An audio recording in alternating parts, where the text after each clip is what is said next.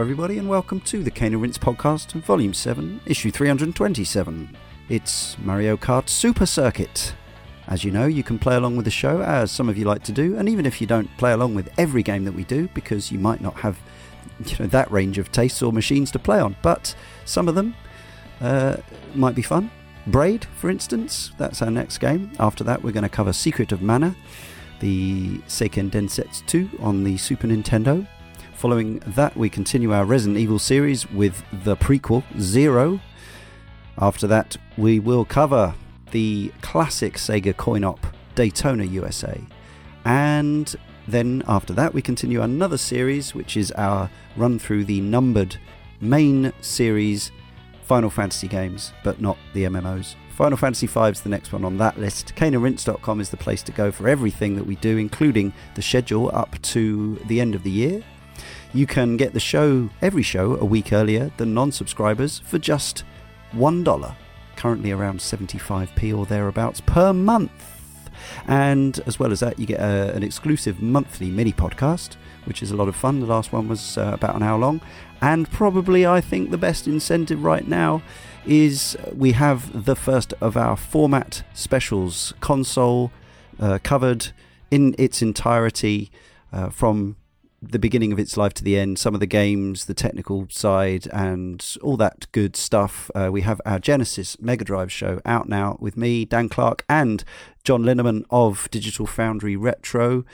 That is available for Patreon subscribers a full 3 months ahead of it going free. So it is free for everyone, for those of you who can't pay $1 or don't want to. But if you do want to hear that, and I recommend it, it's over 2.5 hours of excellent conversation about the Mega Drive. You just need to head over to patreon.com/caneandrinse and chip in $1 a month to contribute to everything that we do. Our other podcast comes out on a Wednesday. It's about video games music mainly, but we also chat about the games themselves that we cover and other matters. Sound of Play, that is. And subscribe, review and rate to this podcast and that one if you can. Please follow us on Facebook, Instagram and Twitter. And we thank you for doing all that lovely stuff to support us. Now, joining me, Leon Cox, in issue 327 are Darren Gargett. Hello. And Michiel Kroder. Bingo! Bingo indeed. That takes me back to somebody talking on... Was it?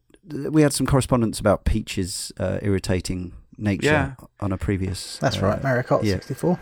Was that on 64? Bingo, bye-bye? Yeah, that's the first time she spoke, right? Yeah, good point. Version? Yeah, of course. Yeah, and but this bingo could be from a number of characters, because I find that this one, and we'll speak about that later, a lot of character voices sound eerily similar to each other. I think all the voice actors are credited. Really? Yeah, maybe they reuse some of the sounds and pitch them up and down. Yeah. So perhaps the first thing, other than that, of real note about this Mario Kart is it wasn't developed in-house by Nintendo. Not exactly. Obviously there was help, there was assistance, but the team still listed as technically an independent company. Now, I don't know the full background behind this because they do pretty much all of their work for Nintendo. Yeah. I think they're partly owned by Nintendo or closely affiliated to Nintendo Intelligent Systems. Yeah, they're pretty... They're what you would call maybe a second party. Yeah, but it's an interesting relationship. I think Intelligent Systems is actually sort of a descendant from Nintendo's R&D 1 department. Yeah, I think that's true. There's a lot of staff cross-pollination there, at least. It would make sense because they did like the I don't know if they still do, but they used to do all the dev kits, the Nitro, and I can't remember the other names, but I said this before on another podcast we did.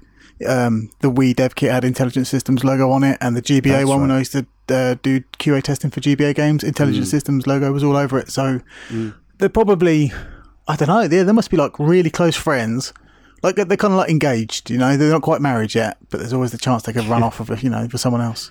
But they've been making games for Nintendo since 1984. They started off with the tennis game. They also made the soccer and the baseball for that system, and the golf for the Game Boy, I should say.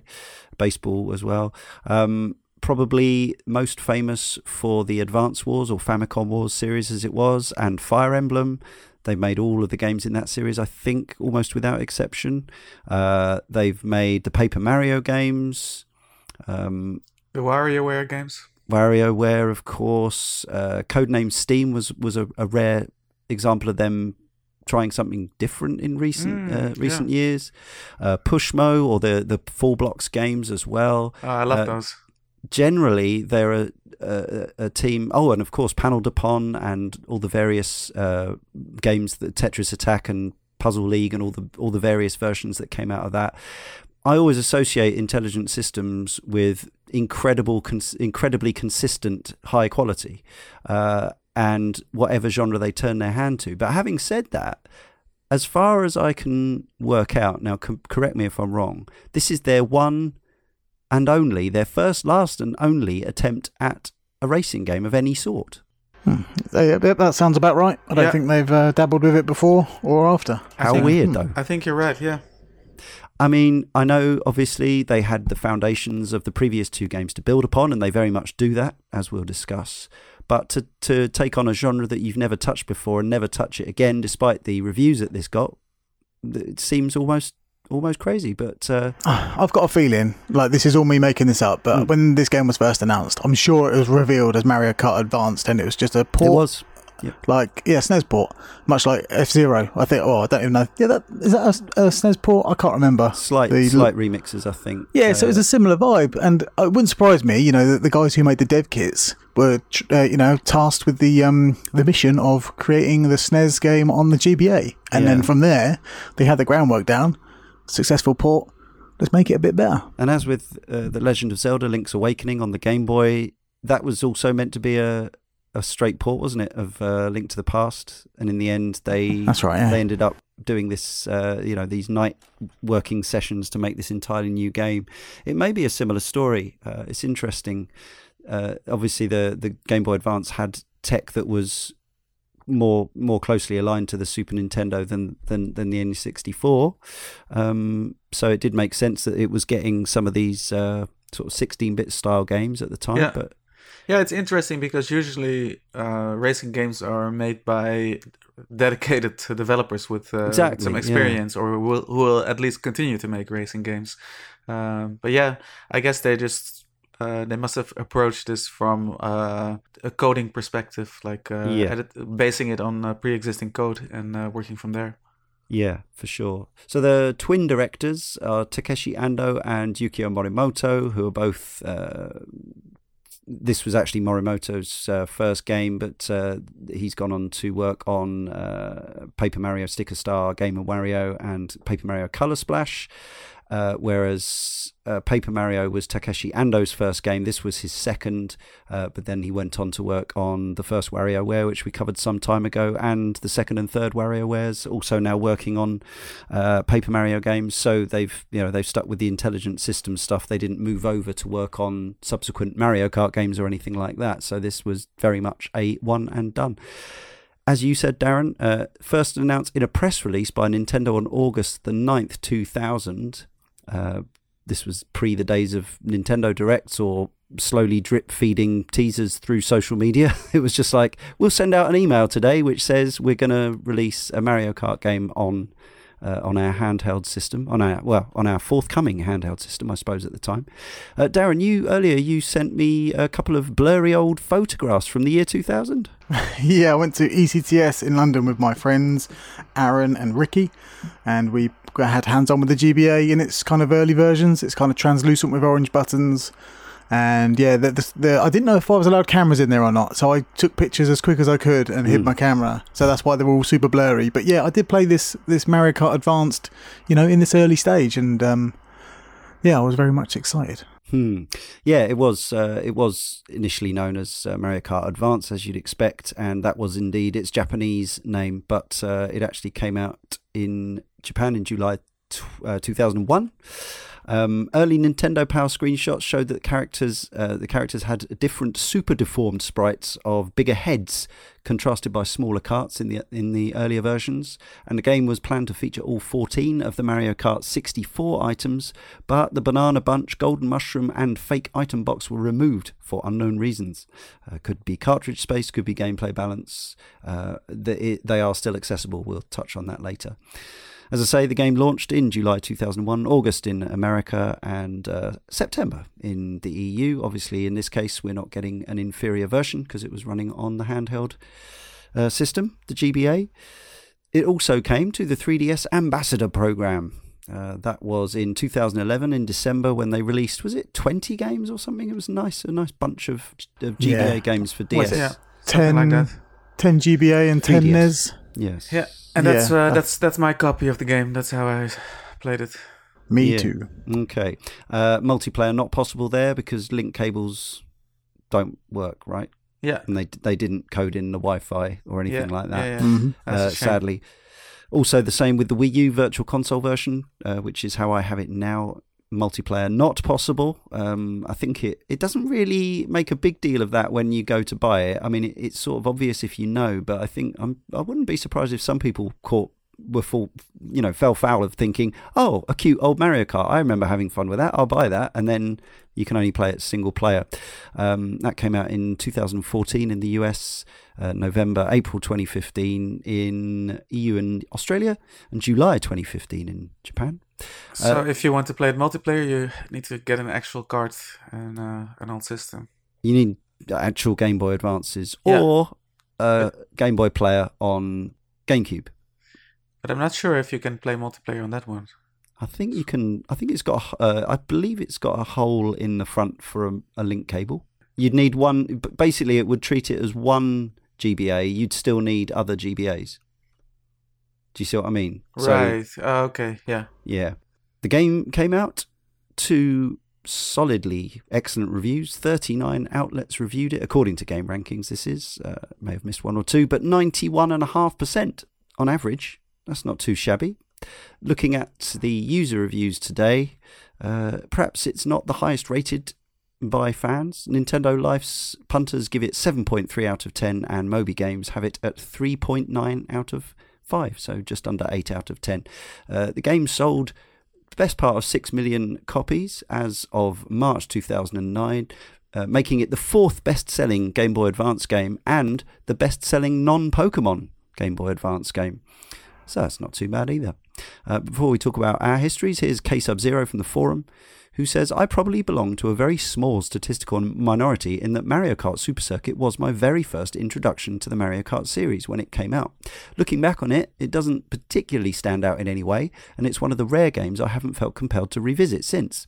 Still, the driving is fun, the tracks are varied, and the sound effects are charming. I also remember the 150cc Special Cup being extremely challenging. All in all, it doesn't reinvent the wheels, but it is a perfectly valid adaptation of the 2D Super Mario Kart formula on a handheld device. So, Mikhail, had you played this before you got this Ambassador program version? Never. My first, I was never a handheld gamer. My first handheld system was a Nintendo DS Lite. Given to me by an employer as a Christmas present. Nice. And from there on out, I started dabbling a little bit with the GBA catalog as well, just picking up some games here and there. But yeah, I mean, Mario Kart Super Circuit was part of the Ambassador program. That's how I got my hands on it, I guess you could say, in sort of a metaphorical way. Yes, and it plays looks and controls very nicely on there, but you are lacking the multiplayer, but then maybe lots of people who had this in the first place wouldn't have played the multiplaer. I mean, that's the interesting thing about it. I imagine so. Yeah, a lot of link cable, multiple system malarkey, of course. Even though I think that you only need one cartridge of the game, so that's accommodating at least. You get a very stripped down version though, with one cart. Yeah, Darren. So you played this before it came out, and then having played it at ECTS, did that make it a day one purchase for you as an existing Mario Kart fan, as we've heard in previous podcasts? I mean, it was called Mario Kart, so it was always going to be a day one purchase, to be honest. Especially after the N64 game kind of initially disappointed me with its kind of single player content. I was much more interested in basically Super Mario Kart 2, which is what this seemed to be. Yes. So yeah, I played this game before it was cool, and that makes me a Mario Kart hipster. But yeah, I was there day one, and it didn't stop my my enthusiasm for it as I played it through, as you would, all the ranks and all the bits and the bobs, and then multiplayer. I had quite a consistent crew as the aforementioned Aaron and Ricky, and then another guy who went on to work for Konami's B-Marnie group called Matthew Sexton. He was so we used to go to Milton Keynes and we used to play B-Marnie on all the consoles, and he taught me how to play backwards with invisible arrows, all the cool stuff. And then on our downtime, when we let other people play the machines, we got our GBAs out and played Bomberman on the Game Boy Advance, Mario Kart, Nice. and some other Game Boy Advance games that are kind of eluding me now, multiplayer wise. But Mario Kart Battle was definitely up there with the most played. Well, you'll have to educate Michiel and I about this. In a way, this isn't an ideal show or panel. We really wanted to cover all the Mario Kart games over a long period of time, and we are the folks who were able to, fulfill this show. But actually, listeners, I mean, obviously, not tons of listeners have actually got in touch about this one, but if there is anyone out there who, and there will be people who absolutely adore this game, perhaps it's their favourite Mario Kart and they played a ton of multiplayer, between us we've only got one person who has, so it's just the way it goes sometimes, but hopefully you'll still enjoy the show in some ways. Darren, you mentioned Konami there. I suppose, just as a side note, we should mention the fact that Konami kind of beat Nintendo to market with a kart racer on GBA, didn't they? With Konami Crazy Racers. Yeah, I've got that one. Yeah. It's really fun. It's good. It's a good game. It has the similar vibes to Street Racer for me on the, that kind of, it looks and smells like Mario Kart, but it's not. So, but, a good one. Yeah. I did enjoy it. I mean, any game you can play as Goemon, I'm pretty much. I was going to say, it's got some Konami sort of all-star characters in, hasn't it? Yeah, or sort of a B-list almost of characters. Instead of any of the Belmonts or Alucard, you got Dracula as one of the characters. You have a stonehead, an Easter Island stonehead, a Moai as well, Gradius. which looks glorious. It's just a stone head on a cart driving around. Amazing. Yeah, Can't believe I've never played this one. I remember it being reviewed, but I remember thinking I'm going to wait. Well, I didn't have a GBA at the time, and then when I did get one, Mario Kart was already out, so I was like, do I want this? There was also Penny Racers as well, which is a multi-format game that also came to GBA. Was that one not so good, or was it all right? I mean, after the 64 game, we kind of wrote it off as rubbish, so we never tried it, just basically because we were prejudiced. Sorry about that. Fair enough. Prejudiced. Fair enough. fair enough. Yeah. So those people exist. They do. Penny Racers, prejudiced. We are here. Yeah. And you got it again on the Ambassador program, and that was the version you were playing when you logged into the recording room earlier today, and rather excellently, I got to hear some vintage Mario Kart swearing. Well, what happened was I logged into Skype and I was playing, and I sat there for a bit and I went, we don't do Skype anymore, let's do Discord. So I just pressed the button that said Discord, and I just happened to be swearing at Peach as she was cheating her way around 150cc Special Cup. I think were you very vile? He's been like worse. The crocodile from Banjo-Kazooie. I was Mr. Vile. I've heard worse, but there was a certain amount of course it's given me a star when all this. Well, we'll talk about item frequency, but the stars are quite common, aren't they? Yeah. So I wasn't that much into handheld gaming, although I did get my first Game Boy with the Pocket in 1996. That was my first and only handheld for quite a while. Then I did. The thing is, this is actually relevant to talking about this game as well. The first model of the Game Boy Advance was pretty much useless. I mean, yeah. I mean, I hate to say it, but I played on my friends, and I've also played. Well, I waited for the SP, which the front lit SP. So the front lit version is not the best. They later quietly released a backlit version. That or the micro is the best way to play GBA games and be able to see them. The front lit version kind of gives things a slightly washed out look because there's literally a little light bulb in front of the screen underneath that's kind of illuminating the screen.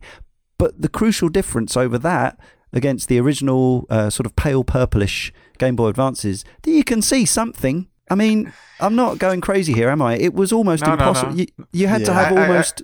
I remember playing on a friend's GBA the first Castlevania game that came out on it, and I could hardly make out what I was supposed to be looking at. Yeah, I remember buying mine from WH Smith, the console from the that newspaper place. But don't really sell anything anymore other than newspapers and chocolate. So I got mine from there, and it came out in June, right? It was a summer's day. I remember the Game Boy Advance coming out on, September, and I sat in. September. I thought it was. I thought it was June. Perhaps we had an Indian summer. Well, anyway, I might be wrong, but no, it was August in the US and September here, apparently. Oh, okay. I'm completely wrong then. But yeah, I just remember it being a very bright day, and I was sat I used to live in a pub or above a pub, and I remember just sitting in the pub window in the early morning thinking I can't see anything, so I just shut myself further indoors so I could play Super Mario Brothers 2 or Advance. My friend Pete had an original GBA, and we used to make it work. You could get a little clip-on pen light or something and sit with it behind you and this kind of thing, but you had to have absolutely perfect conditions, and you had to not move. So I remember at the time people were sending off their GBAs to get a Frontlight mod. Yes, I can't remember who it was from, but maybe Lixang, maybe I can't really remember. Right. But people were sending them off for a long time and getting them back with a Frontlight. I was not ready to do that. Yeah, but well, it was. I mean, talk about the first release of the original DS, which was ugly and still looked like a prototype, but at least you could see the screen. At least you could actually play the games. So yeah, I never bought one because it was possibly partly a money thing, but also partly because I thought it was almost unusable. So I waited for the SP to come out in 2003, I think it was, the clamshell SP, and bought one then, and then that was a case of catching up with games, and Super Circuit was still in the shops. I think I probably paid like 20 or 25 quid for it. Played it a fair amount, but by this stage there was nobody around to play multiplayer with. I did manage to play some single kart multiplayer on using the Game Boy Advance as the player, the Super Game Boy. On the GameCube. After the Game Gear and the Lynx as well, like this kind of felt like, the actual hardware. I know this isn't the Game Boy Advance show yet, but it kind of felt a bit of a step back. You couldn't play this under your duvet. What a disappointment. Totally. I mean, the battery life was obviously a dual reasons for not having any kind of screen light. It was battery life and cost of hardware, I suppose. But it was, it seemed to be a massive backfire. I was looking at the screenshots of these GBA games in magazines and thinking, oh my god, a portable Super Nintendo, this is going to be absolutely incredible. Bear in mind, listener, we were already in the early 2000s here, so we were playing on PS1s and Dreamcasts even, but the idea of having a handheld SNES was and still is really cool. So I still love my Game Boy Micro, GBA Micro, but it was a cool idea, but they really fell short with that particular hardware iteration. Made up for it later. And so I bought it, played it. Didn't get a ton of multiplayer in, as I say, just some 2-player single kart. And then sold that on at some point, probably for decent money, and then just bought it again as part of the collection on the Wii U. So I've been playing this game, replaying it on the Wii U, but not on the gamepad. No, I've been playing it on my new 49-inch Super HD television. and we'll talk we'll talk about the graphics in a minute. Alex79 UK says, as the first handheld version of the game available, Super Circuit totally won me over at the time. Graphically, it looked great, and it played fantastic too. Man, it was Mario Kart in my pocket. The Game Boy Advance is one of my all-time favourite consoles, and this was a brilliant addition to its library. Does it hold up well? I don't know. A quick look on YouTube suggests that it ran a lot less smoothly than I remember it, but I'll always look back fondly on the fun times I had with it. I was going to say, one of the selling points for me was I used to go into Brighton Game Station back in that era. And I remember I was, on vaguely friendly without being annoyingly one of those people who goes in and talks to the staff all day about games. I used to be on good terms just because I was in there, quite a lot as a insane gamer. I remember seeing them kind of out the back hooked up to 4 Game Boy Advances with one of those link cables, and I would talk to them about it and the fact that they were playing Mario Kart like portably, and it just seemed the most brilliant, exciting thing to do. So that was always it was a real. again, I think this game's been so eclipsed and sequelized and iterated upon. Now we can play Mario Kart 8 DX on a Switch, and you just think, what is even the point? Why are we even here? But at the time, it was a big deal. Mario Kart in your pocket. So yeah, let's talk about the graphics then and now. So the only person who was really here then, I remember looking at screenshots, but the only person who was really here then. How did you feel looking at the visuals in 2000, 2001, Darren? My love for the SNES game was so much at that time. Like I say, the N64 game kind of failed to impress. To be honest, we played it quite a bit, but it soon left the N64 because Diddy Kong Racing happened, and then we realised both games have got pros and cons, But yeah, to play a second SNES game, kind of, I just completely fell in love with it straight away, just because I was just yearning for another one of those games, and any kind of problems I may have with it now, I just couldn't see back then because I was just loving the Mode 7, even though it might not be Mode 7, I'm not too sure, but I was just loving that vibe, similar effect, Yeah. I'm wondering, so one of the things that will, firstly, rewind a sec. I know we've had some requests, and we often do now try to kind of give a basic rundown of what the game is. I don't think we need to do it with this one, but Mario Kart is a racing game with characters from the Mario series and the Mushroom Kingdom. You race karts, exclusively karts in this one, and you attack each other with shells to try to gain advantage, shells and other items, I should say. And you go around fantastical circuits. That's the first thing. I suppose the next thing to say is that what's unusual about this one is I think most people think of it as a sequel to the Super Nintendo game because of the tech and the way it looks, but actually it merges and fuses a ton of stuff from the N64 game as well. And that's kind of why I think it, as well as it being this slightly outside developer, the fact that it uses what looks like Mode 7 2D graphics. All the courses are resolutely two-dimensional. There's no hills as there was on the polygonized N64. You've also got the thing which I think is the most striking thing upon first look is the fact that you've got the sort of silicon graphics style 3D sprite models on a Super Nintendo backdrop. So looking at that back in the day, did that marry nicely for you? Because I've always felt it was a slightly odd marriage. Yeah, again, I couldn't really, I can't really explain just how excited I was for this game. So like any oversights, any problems that I may have now with the look of it, it wasn't there for me back in the day because it was a pocket SNES and it could play battle mode with non-split screen with all my buddies. The game was something else, to be honest, in terms of anticipation. I actually think it's there's a lot more visual consistency in this game than in the Mario Kart 64 game. Can see that. And if you look at even the quality of the pre-rendered sprites, they have a lot more animation. They have a lot more animation states, let's say, when they turn around, when they spin around, than the sort of stuttery, less frequent animation frames of the characters in the N64 game. And of course, they look sharp and crisp instead of blurred and washed out, blurry and washed out. And I feel they fit quite nicely on the sprite-based backgrounds as well. Yeah, you're right. The animation, the overly animated. I feel like these models are overly animated because when I went back to playing this on the 3DS, I felt like the head turn of the characters didn't really match up to the turning of the kart. So I was kind of just wildly oversteering into all sorts of danger, grass and cheese and sand and water. And I was just like, this is ridiculous. I can't really, after Mario Kart 8 DX or whatever, I can't really acclimatise back to the old ways of playing.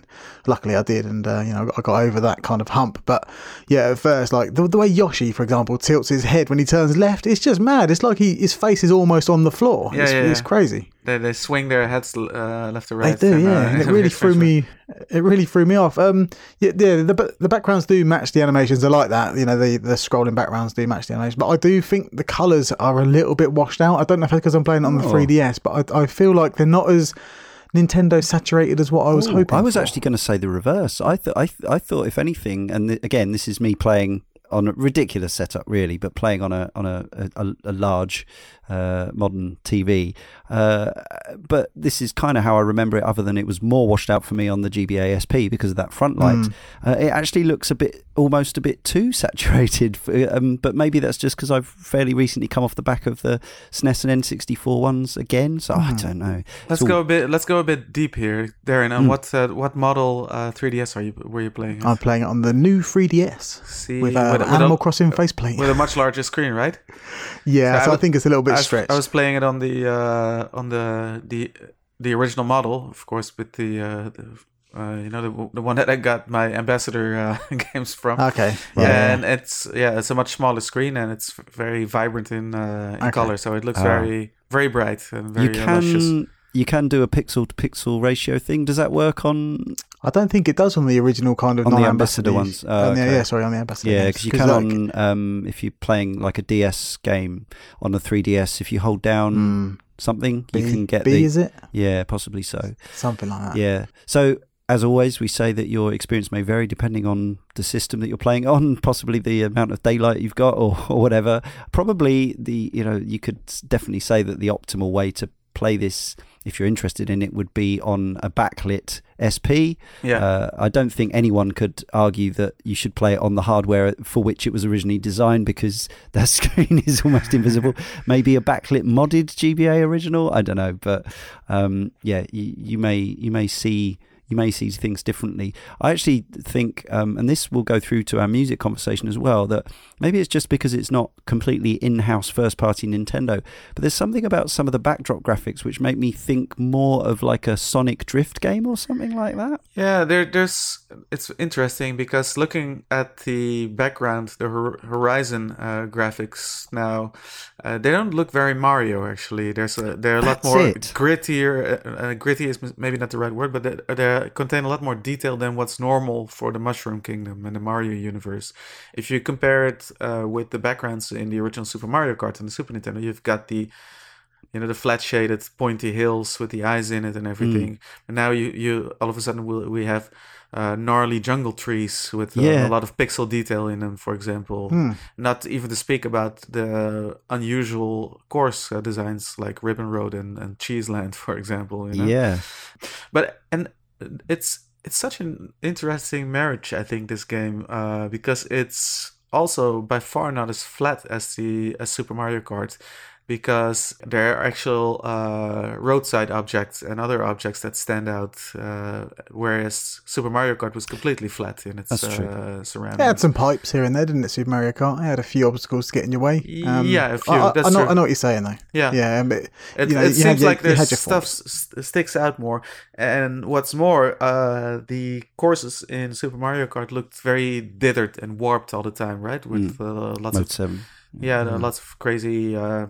sprite messiness, but Mario Kart Super Circuit looks very crisp and doesn't lose a lot of detail in its faux perspective.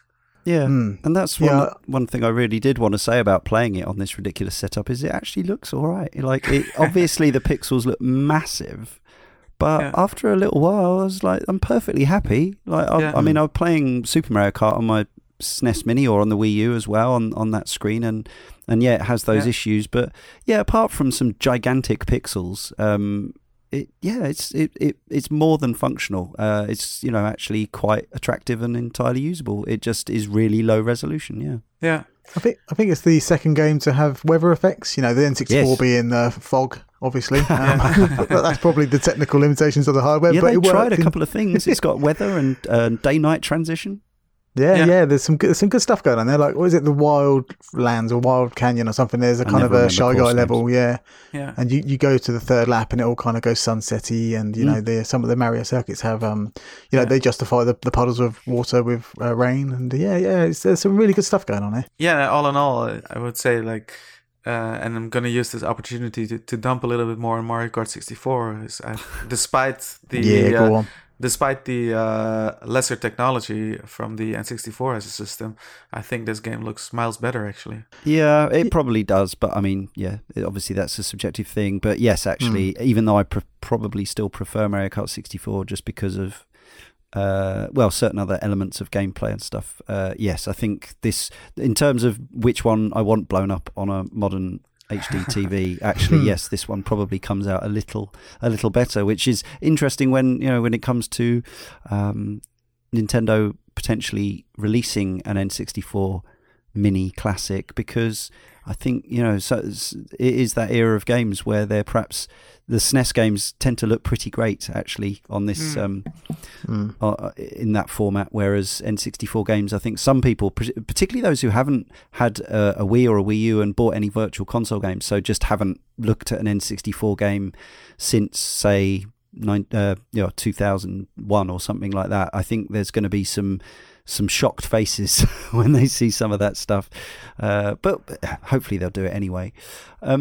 But I do think there's definitely a feeling that this is somehow ever so slightly from a different set of folks. I think it sort of everything from the way the title screen is, the fact that the music, we'll come on to the music separately, but the music is the only game in the series not to have a remix of the actual Mario Kart theme as the title screen music. The way the menus look, it all feels like it's like a second party version rather than EAD to me, and it always, maybe it's because I was always aware of that. Maybe if somebody had told me it was EAD and I'd never seen the Intelligent Systems name there, who knows? Maybe I wouldn't have thought that. Yeah, I agree, but I also don't think there's anything really wrong with that. I kind of like the different difference. I mean, inequalities of this game.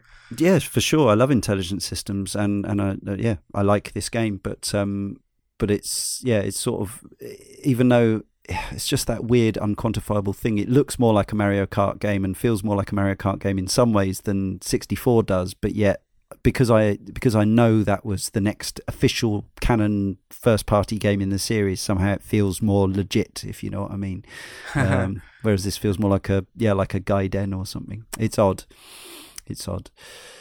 So use of sound in this game, obviously it tells a lot of the story of what's going on, as well as being so it's functional as well as aesthetic, particularly in the case of things coming up behind you. There's a few little sound effects in this that I don't think ever make a reappearance. Like if you pick up an item box when you've already got an item, you get this weird kind of noise, which I think that's just this game. I'm not sure. There's it's a strange sound. Yeah, there's it's the characters are mostly voiced, although we reckon your keen ears reckon, Mikhail, that some of the sound effects are not Wario especially exclusive. Doesn't sound like Charles Martinet at all. No, he's not. Yeah. No, he's not. That's because this is the only American I believe, release that features the original voice artist for Wario and one of the other characters as well, before they changed them for all future games. Right. Yeah. So basically, it wasn't localized in the same way with all the voices, so that's part of it. But it is also possible that to save cartridge space for some of the phrases that they use, more than one character uses, they just pitch the noises up and down or whatever. Sounds like that. A lot of them say "Here we go" in a very similar way as well. Yeah, but Charles Martinet is definitely credited, as are I don't actually have the cast list in front of me, but yes, I did read that that they are all voice acted. And yes, there's the usual arrangement of sound effects. One of the things again about playing this now is that depending on what platform you play it, this sound was designed to either be played through the fairly small tinny speakers of a Game Boy Advance, which was the only hardware. It was literally built for this one console and this one model of console that existed at the time, or headphones.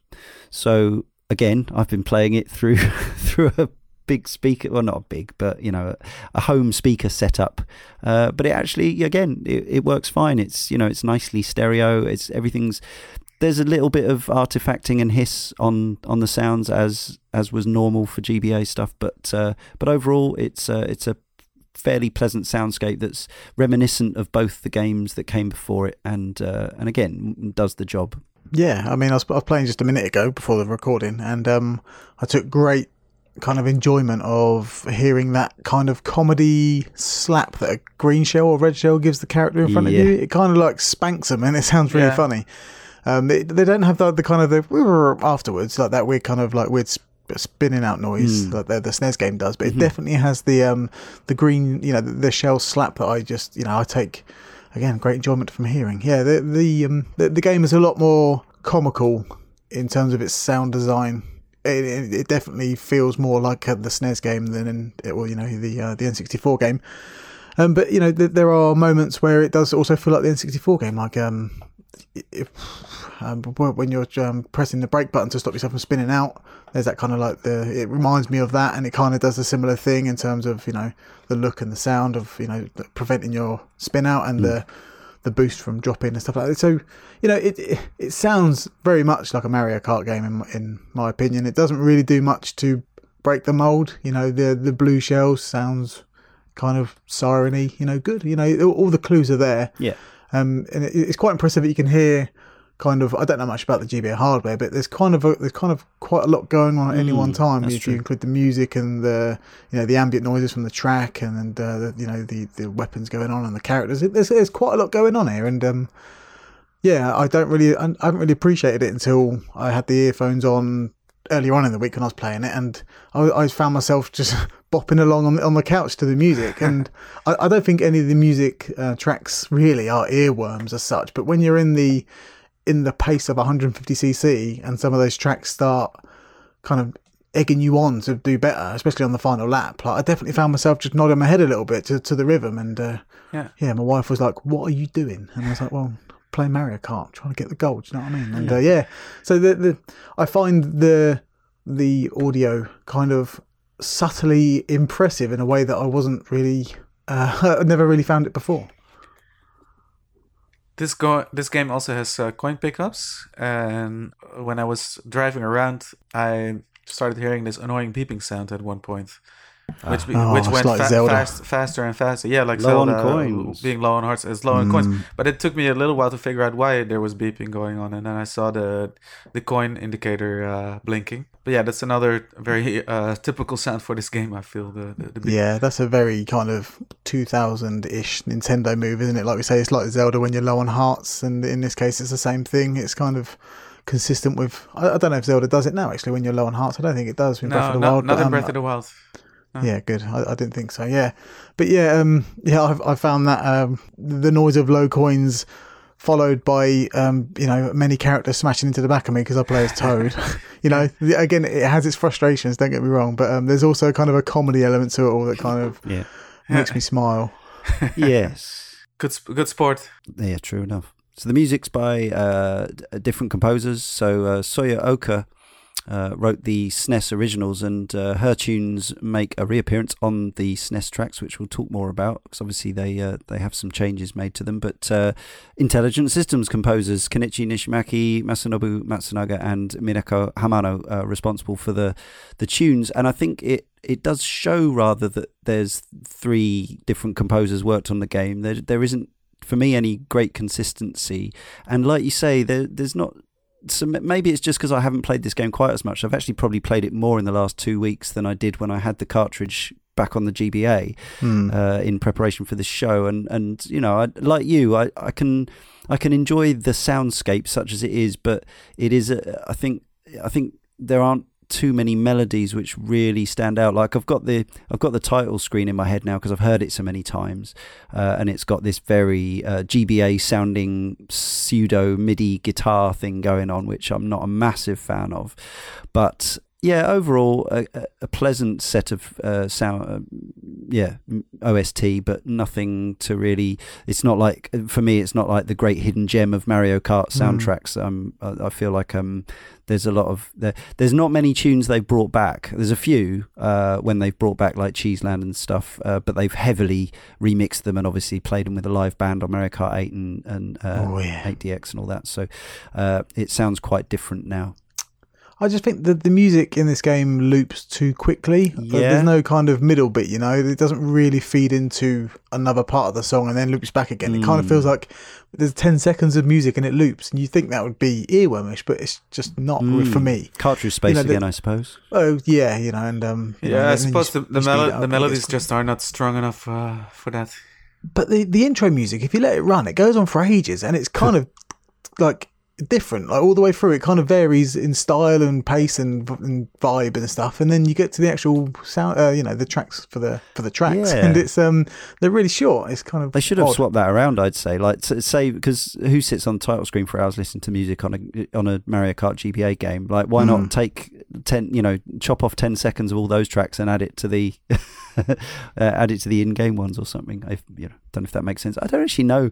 Do either of you know how big GBA cartridges were at this point, or how big they could be memory wise? I'm going to pull figures out my bum, but they weren't very big. 256 meg. I'm sort of guessing that they weren't massive at all, were they? I'm only kind of vaguely remembering from my testing days, and the files to upload weren't in their gigs. I'm sure of it.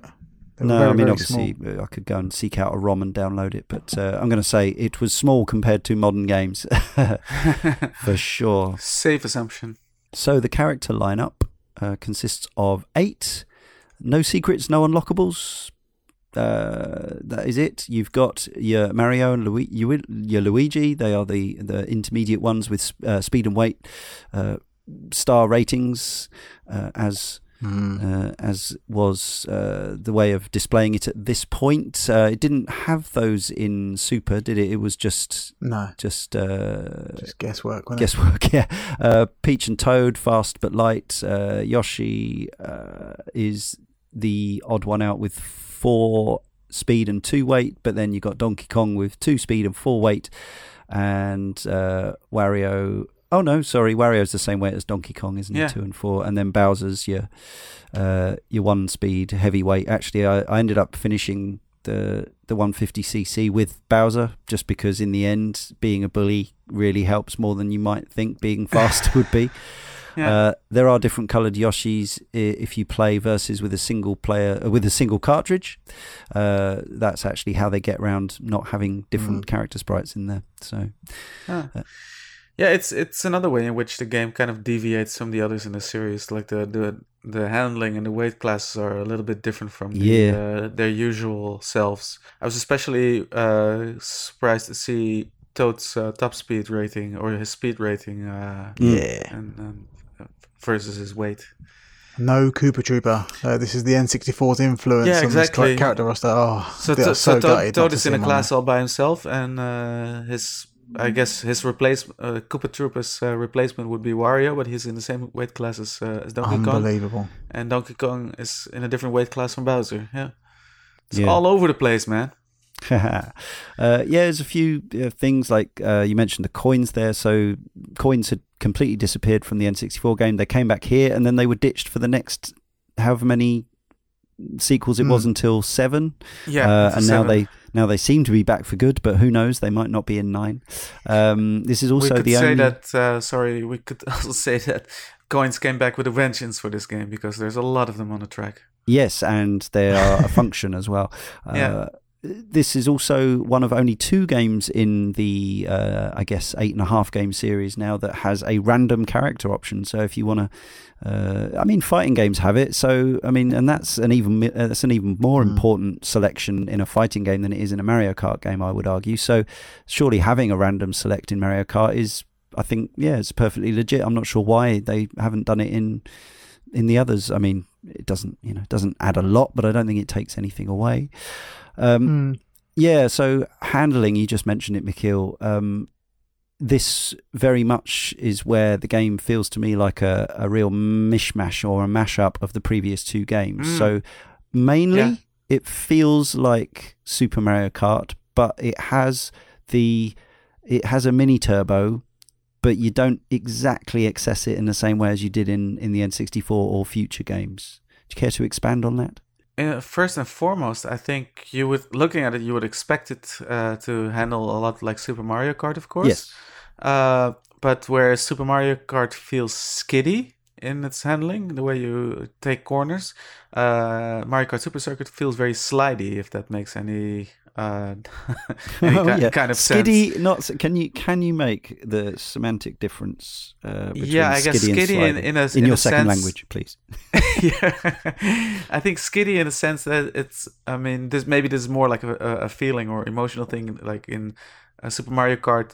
When you would take a corner, it's sort of feel like stuttery and going out of control the way they slide around the corner, and the sliding around corners in Mario Kart Super Circuit feels a lot smoother and almost like there's less resistance. So it's when you first start playing the game, was for me very typical to oversteer massively and you really take corners way too sharp and hit barriers. The more I played it this last few weeks, the better I've got at it, unsurprisingly. I know it seems like an obvious thing, but it was actually the part of the game which sort of insists upon you collecting coins, which is to collect 100 coins over 4 races of a cup to unlock the Super Nintendo tracks on that equivalent cup. That actually got me playing a lot better, because you really have to learn how to corner. Then you can't rely on power-ups. You have to follow the lines of the track and actually go off the racing line and all this stuff. And the more I've played it, the more I've liked it. Actually, you come like so many driving or racing games. I think the more you become comfortable with the handling, the more enjoyment, the more pleasure you get out of racing. Yeah. It's very strange. This is the only Mario Kart game where I actually felt like I needed to let go of the gas from time to time to take a corner better. Definitely. All the time. Yeah, not all the time. A lot, yeah. and I became very conservative with using the hop/power slide button in this game. Very conservative, because I felt like it didn't help me much in most cases, and I was better off just steering manually around corners, so to speak. Definitely. And the hop became sort of my desperation thing when I was about to hit an obstacle or something. Quite often I could just hop over puddles of water and little gaps in the track, for example, by using it at the right time.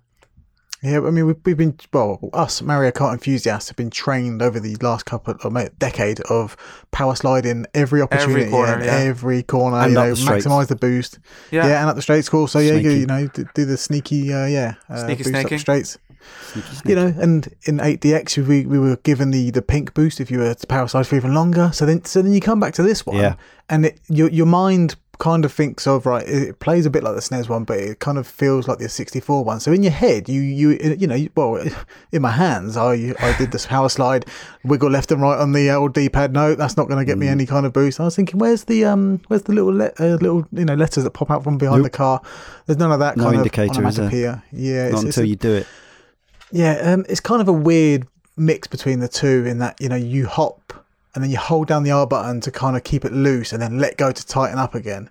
That's kind of not how it works on the SNES one, and I couldn't really verbalise it well. I'm really good lately at kind of being on podcasts where I can't actually put things into words. It's hard, man. Because it is really hard to kind of describe Mario Kart sliding. But yeah, in this one, you hold it down to loosen the turn in, and then let go of the R button to tighten up your grip on the road. But that depends on the floor that you're on. If you're racing on cheese or ice or something, it's kind of it's all over the place. And like you said, Mikhail, you're not going to use the power slide on every corner, especially on 150cc, because it's the game's a lot more strategic than what I gave it credit for. Yeah, I completely agree. And in fact, as a compare and contrast, I played a little bit of Super Mario Kart and a little bit of F-Zero, the original, today. And actually, this game is, in some ways, feels more like F-Zero on the Super Nintendo than it does Super Mario Kart. This is kind of like a revelation you're saying now, but it does feel like that now that you say it. Yeah. I wonder if the Intelligent Systems guys were like big fans of F-Zero, because lots of people were and are, as you would expect. But yes, the actual using the brakes and shoulder button in tandem to get round corners is very much like the fundamentals of Super Nintendo F-Zero, isn't it? So yeah, definitely. I never even put that together until wow. Jesus, maybe I'm good at F-Zero now. Yeah, I've always been terrible at F-Zero as well, so I've actually since I got my SNES Mini for my birthday, I've just been going back into that. So yes, I seem to be improving both that and this simultaneously, which is quite a good thing. Although, whether I could maintain that on the higher difficulties of F-Zero is another matter, and a series no doubt we'll cover someday in the future on Cane and Rinse. So obviously, even once you've got anywhere semi-good with the handling, and really, as you say, I think every corner's different. Like almost every corner in this game, you have to treat ever so slightly differently. It's quite demanding in that regard. And particularly once you open up... A lot of track memorization comes into it. Yeah, really. I think that's part of the reason why I've got better because I've been replaying Cups, which... Like we talked about the N64 version where I completed it, pretty much just burned through the entire single player in one day, and I've done that on that version of the game multiple times. It was so easy. That was partly the AI, which is what we're coming on to next, but partly just because a lot of the tracks were just pretty much ovals or fairly unimaginative actual circuits, and I think it's also interesting when you unlock the Super Nintendo tracks on this, you realise that obviously they're much tighter, much shorter, smaller, but there's also a lot more kind of stuff getting in your way, like the ice blocks or holes in the bridge and all that stuff, whereas Super Circuit is more about actual racing circuits rather than the kind of... obviously Super Mario Kart has some classics which are pure racing, but there's also a lot of stuff, as I say, extra stuff, whereas most of the circuits in Super Circuit are racing circuits, I would say, if you know what I mean. Yeah, until you get later on in the cups and they start throwing like volcano blobs of lava at you. There is some of that, you're right. Shy Guys on TPs and stuff like that. Yeah. The game has its obstacles in the way. But yeah, they got the kind of the traditional cups, the first three maybe, they seem to be very much just, rubber meets the road racing kind of stuff. Yeah. And there was a lot of stuff in the N64 version, as we discussed, even in the multiplayer with the yellow bombs that everybody hated, and stuff like that kind of obstacle course of snowmen and things like that, where you just think, do I actually want this?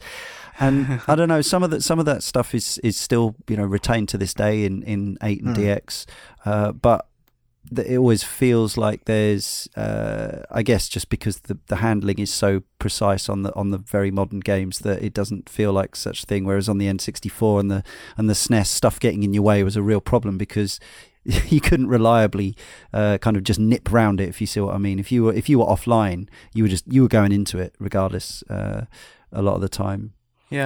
Maybe that's just me. What I also found is during the ramp up in difficulty in the CC classes and the higher speed at 150 CC, it's like you're trying to control a wild animal that shoots in all directions. Yeah, fortunately there's no 200cc or mirror mode in this particular version of the game. I was this was I haven't played anything this intense in a long time. 150cc on Super Mario Kart Super Circuit. I genuinely feel like the first two classes in this game are kind of essential to learning the game, and then the 150cc is kind of like the real test. Whereas before, I'd kind of skip to the end and go, I'm good at Mario Kart. I'll go straight to 150cc and then work backwards. In this recent playthrough, I felt like I had to go through the initial 50, 100 and then 150cc just because of track memorization, handling memorization. Like, it is a challenging game, definitely. It almost felt like I jumped on 150cc too quickly. Yeah. Before I got a full handling on the handling. Funnily enough, the video review I was watching earlier while you were swearing at Mario Kart said it's exactly the same thing. Like, I recommend, or he was saying I recommend that expert Mario Kart players start at 100cc, and if you've never played the game before, definitely start at 50. So yeah, interesting. And obviously one of the things that Mario Kart is most notorious for and identifiable by is its enemy AI, and especially now as a lot of us are playing a version of this game that has no opportunity to play with humans, where it becomes much more of a party game and more of a laugh, and you know that it's kind of unfair, but the best player will ultimately always win, and well, not always, but largely win, and yada yada yada. The AI in the Super Nintendo game was notoriously brutal, and it was, kind of biased, and it cheated. There's less obvious distinction between the characters' having their own kind of special signature stuff now, I would say, but it definitely still does the thing where it picks your rival based on the character you are. So if you play as Bowser, you're much more likely to have Mario as the main nemesis, and if you're Toad, it tends to be Peach, and so on and so forth. Overall, I felt like the AI in this game was tough, but never just, super cheaty, right? No, never super cruel and cheaty. Yeah. Doing this special cup just now on 150cc, like I was in third for a lot of it, and Peach was in first and Luigi was in second, and Luigi had so many stars that ended so abruptly again and again and again, just to stop me from getting the first place. And that's why I was swearing a lot, because I was like, oh yeah, you got another star of you, that's convenient. And then one up behind me were gonna, you know what? Like, I'm not saying there's none. I hadn't seen it a lot until this special cup 150cc. Like usually it's been all right. Like, I hadn't seen much of it. Yeah, but this last cup on the hardest difficulty, whether I was more aware of it because I was a bit more aggressive than normal or what, but like this last time I just played was like, yeah, no, this feels like the SNES game again. But in this one, they don't have made-up items that you can't access. So in the SNES one, you had little mushrooms and little kind of fireballs and stuff. So it feels more of a fair playing field, and it feels good to see AI attack AI, because I don't remember them ever doing it in the other games before this. They always seem to hit you. Yep. But, you know, when Mario and Luigi are in first and second and you're in third and you see the green shell hovering behind Luigi ready to smack his brother, like, I just love that, because you feel like you've got a better shot at, you know, taking that second place. And it makes the game world feel more alive as well. It does, yeah. Rather than everybody being out for you. One thing that was very noticeable to me is that on the 150cc, AI opponents would actually actively keep on bashing into you to rob you of your coins and spin you out. That's especially really got on my nerves a couple of times. Yeah, the Boo course, where obviously the walls aren't as solid as they are in other tracks, and they break after one or two hits, and then you have a chain reaction because they're quite tight courses as well. You have Bowser, Donkey Kong, and Wario all smacking into you, and it's good old Mario Kart. It is. I never actually remembered. I meant to kept thinking I must look this up. I never did. What's the top coin limit for speed increase in this one? Is it 10 or 20? I'm not sure. No, I don't know. In terms of speed, I think it caps out at 30. I could be wrong. I had so many coins, like in one. Could be. On one of the snow courses, I had about 51 coins, because there's a big row of them, like a big column of them just down. So you're obviously going to beeline for that because you need the 100 coins. But I don't really recall it ever kind of capping out, but it must do at some point, and because you're not going to infinitely speed up. But I think it's around about the 30 mark. I could be wrong, but it felt like that was the point where Toad's engine was at its peak. I think it's also worthy of note that this is probably the start of Lakitu actually getting a bit of a shift on to get you back in the race, certainly compared to the Super Nintendo version. But I think even possibly compared to the N64, Lakitu turns up much more quickly after you fall off the track and drops you more rapidly. Yeah, it did feel too slow to me, but that's maybe because I'm used more to Mario Kart 8 these days. Well, and I found it annoying how he sometimes seems a bit indecisive of where to put you on the track. Like he whizzes left and right, and then he drops you somewhere. You know? What a doofus. Yeah, and he takes. He's definitely an improvement. He is definitely an improvement over the other previous games. But after 8 and 8DX, he seems like he's lethargic. Do you ever get flattened in this game to a paper thin? Slow. I've never seen that. No, I think you just spin out. No, good. You just get knocked about once you are shrunken. Because that was so often race over. I mean, there's still a massive amount of rubber banding in this, but actually I found I was watching the map, which is on in the corner of the screen. It was quite easy on some tracks to really pull away from the AI. Maybe not on 150 on the later cups, but certainly up to 100. It doesn't make great efforts to keep up with you, but it really does. That difficulty that wasn't there at all in the N64 version, even on the mirror mode, is back with a vengeance. Mikhail, I think you said you lost your sanity almost trying to complete this game. Yeah, and I'm trying to think, because as we concluded, the AI is not as cheaty as the one in Super Mario Kart. Like what issue here, you know? Mm. And it's probably just getting used to the handling, and then the track design, and how heavily you have to memorize it, of where to, you know, lose speed, and whether to use a slide or not. And then, I mean, the AI is still ruthless, and they make very little mistakes on 150 cc. Yeah, it just there were some really painful moments, and a lot of restarts of cups. And I think one thing that I was very thankful for was this does the old thing again of where you come in lower than fourth.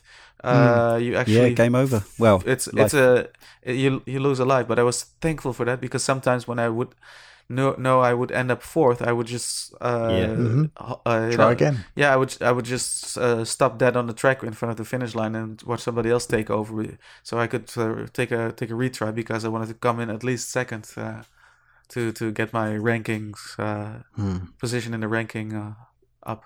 And does the ambassador version of the game allow you to save state? No.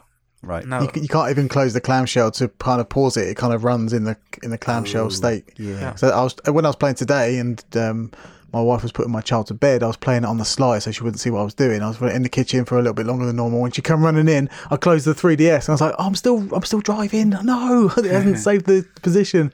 So yeah, it's very bare bones, those 3DS games, in terms of functionality. Which is why, they were never officially. Later they were officially released as on some of them. No, the SNES games were. Anyway, that's a side topic. So I've been playing, as I said, on the Wii U, which allows save states, so you can at least make sure that if you've had a good race, you can then save at the start of the next one, if you want. Also, another thing about, and again, I realise I'm speaking to an incredibly small number of people that this will be relevant to, but the Wii U version does allow you, if you want, to switch on a graphics smoothing filter. My advice is never, ever do that. Even on a big screen. In fact, probably even more so on a big screen. Yeah. It looks, to me, I mean, again, beauty is in the eye of the beholder. Try it and see what you think. But to me, it looks horrific. Usually does. Yeah. Those kind of things. So I guess the first two cups on 150cc were kind of doable because the tracks are kind of basic on those. Mm-hmm. But the later two took me at least 2 hours, and I think the special cup took me 3 full hours to try and clear it, with a lot of raging and a lot of restarts, and just the special cup starts with a track called Lakeside Park with the volcano in the background. And there's a bit there. If you slide a little bit too much out of the corner, you can basically just restart your race over again, because you have to do a part of the track again, and it's just almost impossible to catch up with the rest. There's also some bits where you can, in the style of Wario Stadium on the N64, you can, if you miss a bridge jump, you can end up having to do part of the circuit again. Is that? That's a part like that. Yeah. Yeah. Okay. Yeah. Yes, so it's definitely sent to try you. I guess they did cop a certain amount of flack, Nintendo, for the very, very short single player experience that the N64 game offered. But I mean, this was like 4 years later, but it was the next Mario Kart game. So perhaps Intelligent Systems. I mean, and Intelligent Systems are known for making quite tough games as well, aren't they? I mean, the Fire Emblem games are very unforgiving. Advance Wars can get incredibly challenging. Maybe not the Paper Mario. Is quite challenging, to be honest. Yeah, you get kind of deep into it, and I know it's an RPG, so the more you grind, the better you are. But that and 1,000 Year Door, I thought they were both kind of challenging games. They've gotten easier over time with the Mario and Luigi and other Paper Mario games. But yeah, the first two, quite the challenge. Well, that's another series we'd love to cover someday, of course. Yes. Yeah. Items. So obviously Mario Kart games are again, there's another element that defines them is which items make it in and which don't. So as we read earlier from the development, the idea was that everything was going to come across in the N64, but that didn't quite happen. However, we did end up with mushrooms, triple mushrooms only in time trial and versus. Single banana does what it always does. Green shell fires straight out. You can get the triple green shell as per the N64. Red shell homes, but perhaps is not as deadly and reliable as it was in the N64 game.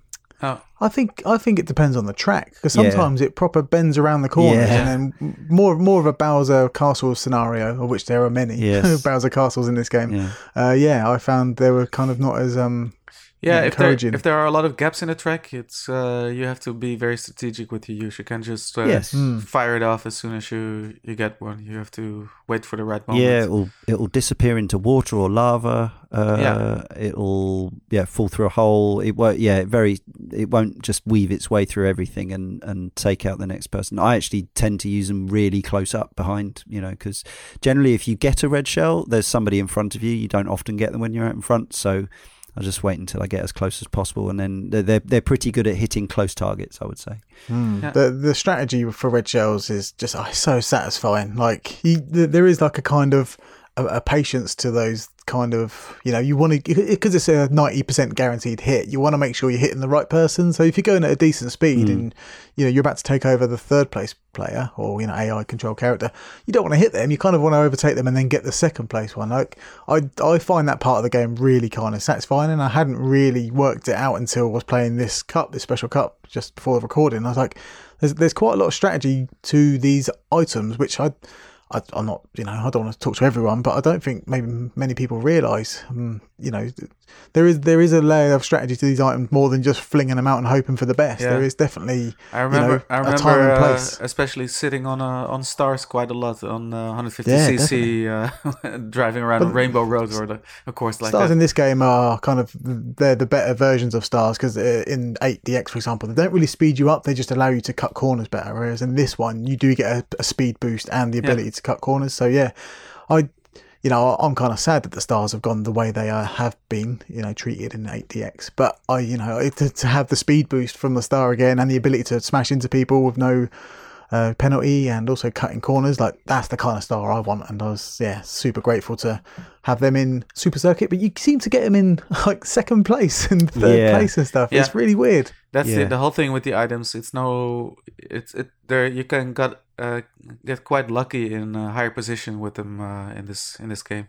Yeah, the distribution seems to be less biased towards position. Although having said that, I have not had in all my many plays in the last few weeks a spiny shell at all. I've seen one. Mm-hmm. And that was it. I've never had a lightning either. I've had it done to me, but I've never had a lightning. So I've had a few lightnings. In all my hours of play, I was surprised to actually, at very late in, see one blue shell, one spiny shell pop up in my item box. Right. I didn't even realize those were in the game, and that was the only time that I ever got one. Yeah. And the boos, are they the only boos in the series that slow you down? Because I was in first place and I was cruising along and I got booed right at the end and it slowed me down and Luigi pipped me to the post. And I was like, is that common in the series? I don't think so. I don't think so, no. They just come and nick your stuff. Yeah, like they come around, they spin around your head, they look really aggressive, like kind of not Nintendo-like aggressive. They look a little bit too menacing. Like you were saying earlier, the aesthetic kind of isn't Nintendo, brand. It kind of like... Yeah. It's kind of like the cereal box version of boos kind of come on and, they look a bit too weird. And it slowed me down and I thought, I wonder how many games in the series have that and we haven't noticed. But I definitely felt it on this version of the game. Speaking of speed, I did do a little internet search about the coin max limit and it's 55. And that explains really why I outdrove a red shell at one point because I was cruising and a red shell couldn't hit me. Yes, I've had that a few times while I've been collecting coins, so that makes perfect sense. That's 55. Crikey. Yeah. We mentioned those unfinished items, the idea that they were going to bring them all across from the N64. You can actually see certain items in the game with a Game Shark. Remember the Game Shark cheat cartridge? I didn't know they did a GBA one, but I suppose, of course, they did.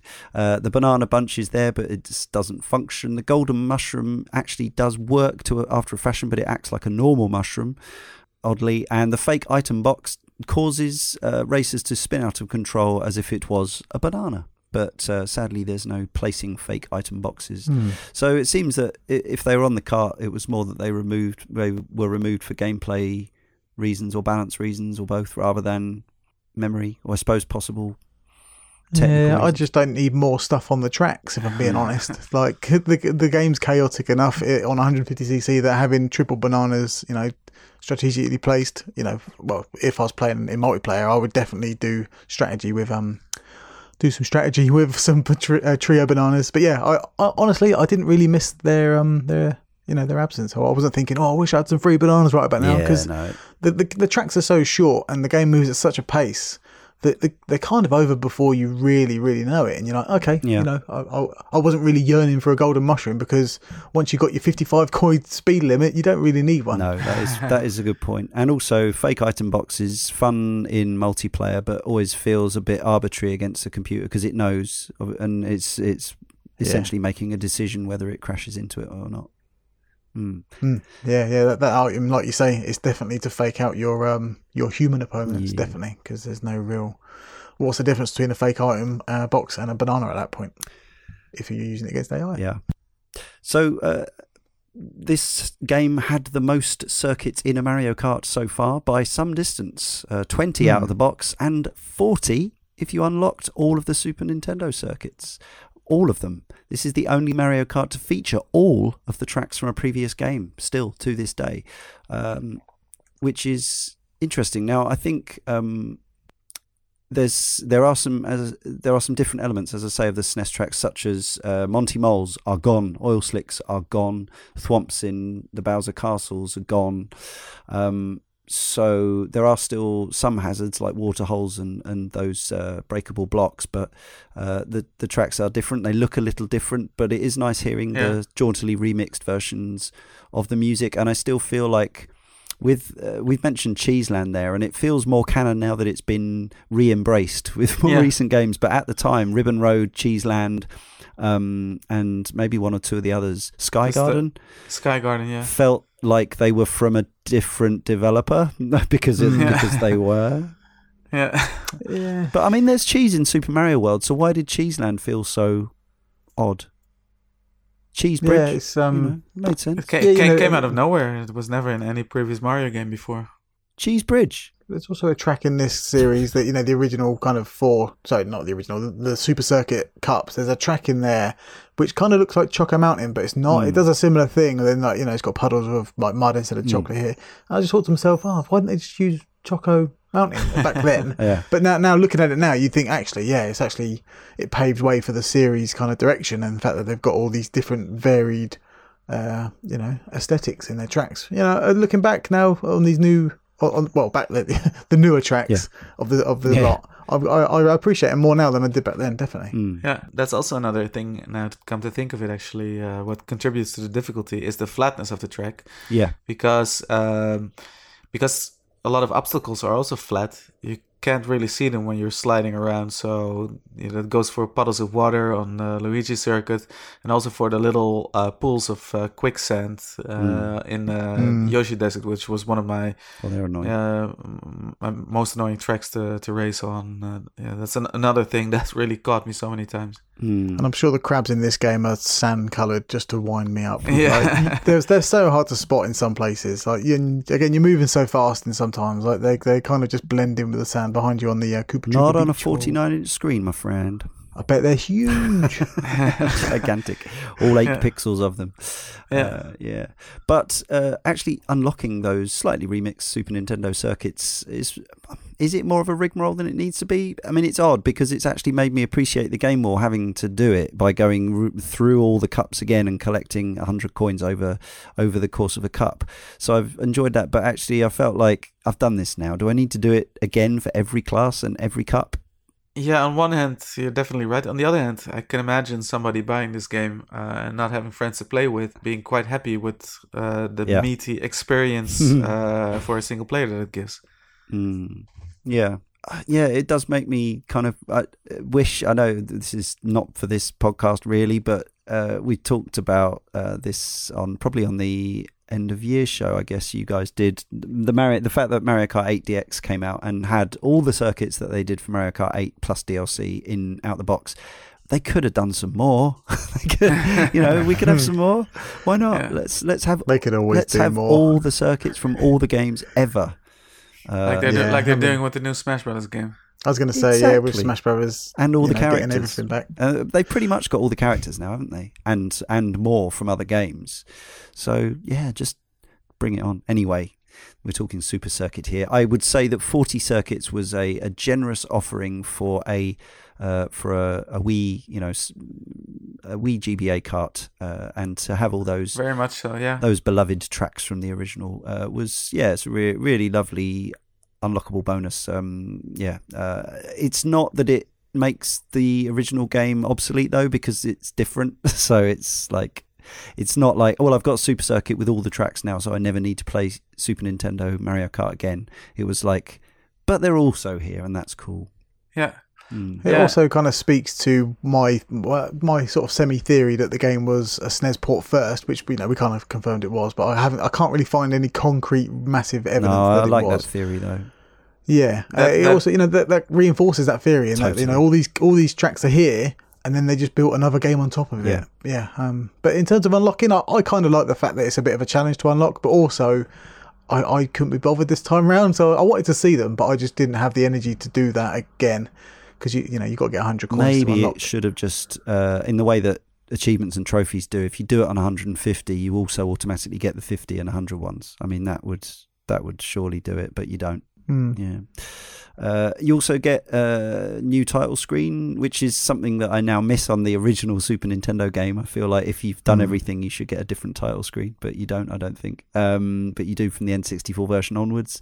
And in this, you get first a sunset one and then a nighttime one, which... I still like that. I still dig the winning a new title screen stuff in games because you fire it up and you think, yeah, I did that. I really did that game. Yeah, I mean it's not too different to a recent game that I've been obsessing over, and I got a purple dress. So what's the difference really? I lost my save data of Double Dash, so now I'm back to the plain old regular title screen again. You have motivation to do it for our show later this year, Mikhail. All over again, yeah. Yeah, not a very hard one, that one either, as I recall. But probably not quite as hard as this, but harder than N64. Anyway. Yeah. One little curio, a localization element in the Japanese version of the game. The Shy Guys in Sunset Wilds wear Native American headdresses. These were removed in the Western versions to avoid accusations of cultural appropriation. Yeah, Nintendo kind of had a little run around this era of doing things, a bit, sensitive, I guess. They had a Mario Party translation thing where they used a word that we don't normally use. Fair enough, they changed it, you know what I mean? But I don't know if Nintendo still make the same mistakes now. Sometimes I think it happens. I'm not sure I'm not sure how many people, if anyone, would have been offended by that. But I think it's probably best to be respectful where you can be, and frankly, it's no great loss. So I can deal. One thing I wanted to talk about, because it's always been a bit of a mystery to me, is the rankings for the Grand Prix. So, I mean, again, if you really want to really, really, really ace this game, you have to get the 3-star ranking on all the GPs. Now, somebody clever over on MarioWiki.com has actually broken down the criteria for doing so. Bear in mind, you can get from 3 stars, 2 stars, 1 star, all the way down to A, B, C, D, E.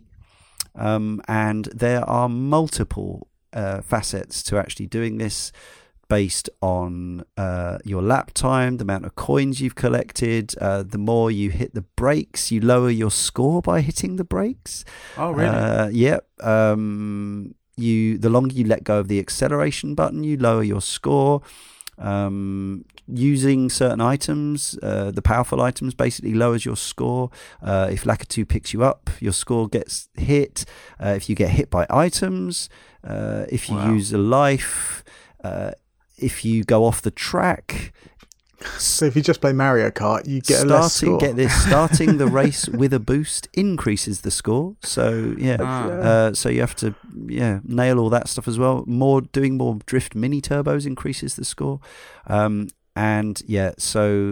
Certain characters also depending on who you play, you get more points.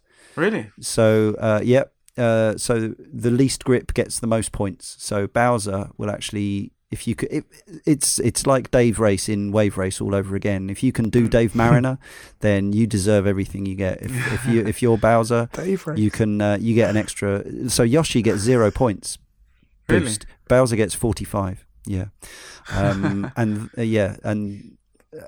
then you can get points on top of that from all those other criteria to end. So it's pretty deep and complex. What a complex system! It's almost like the Battle Garega of Mario Kart games.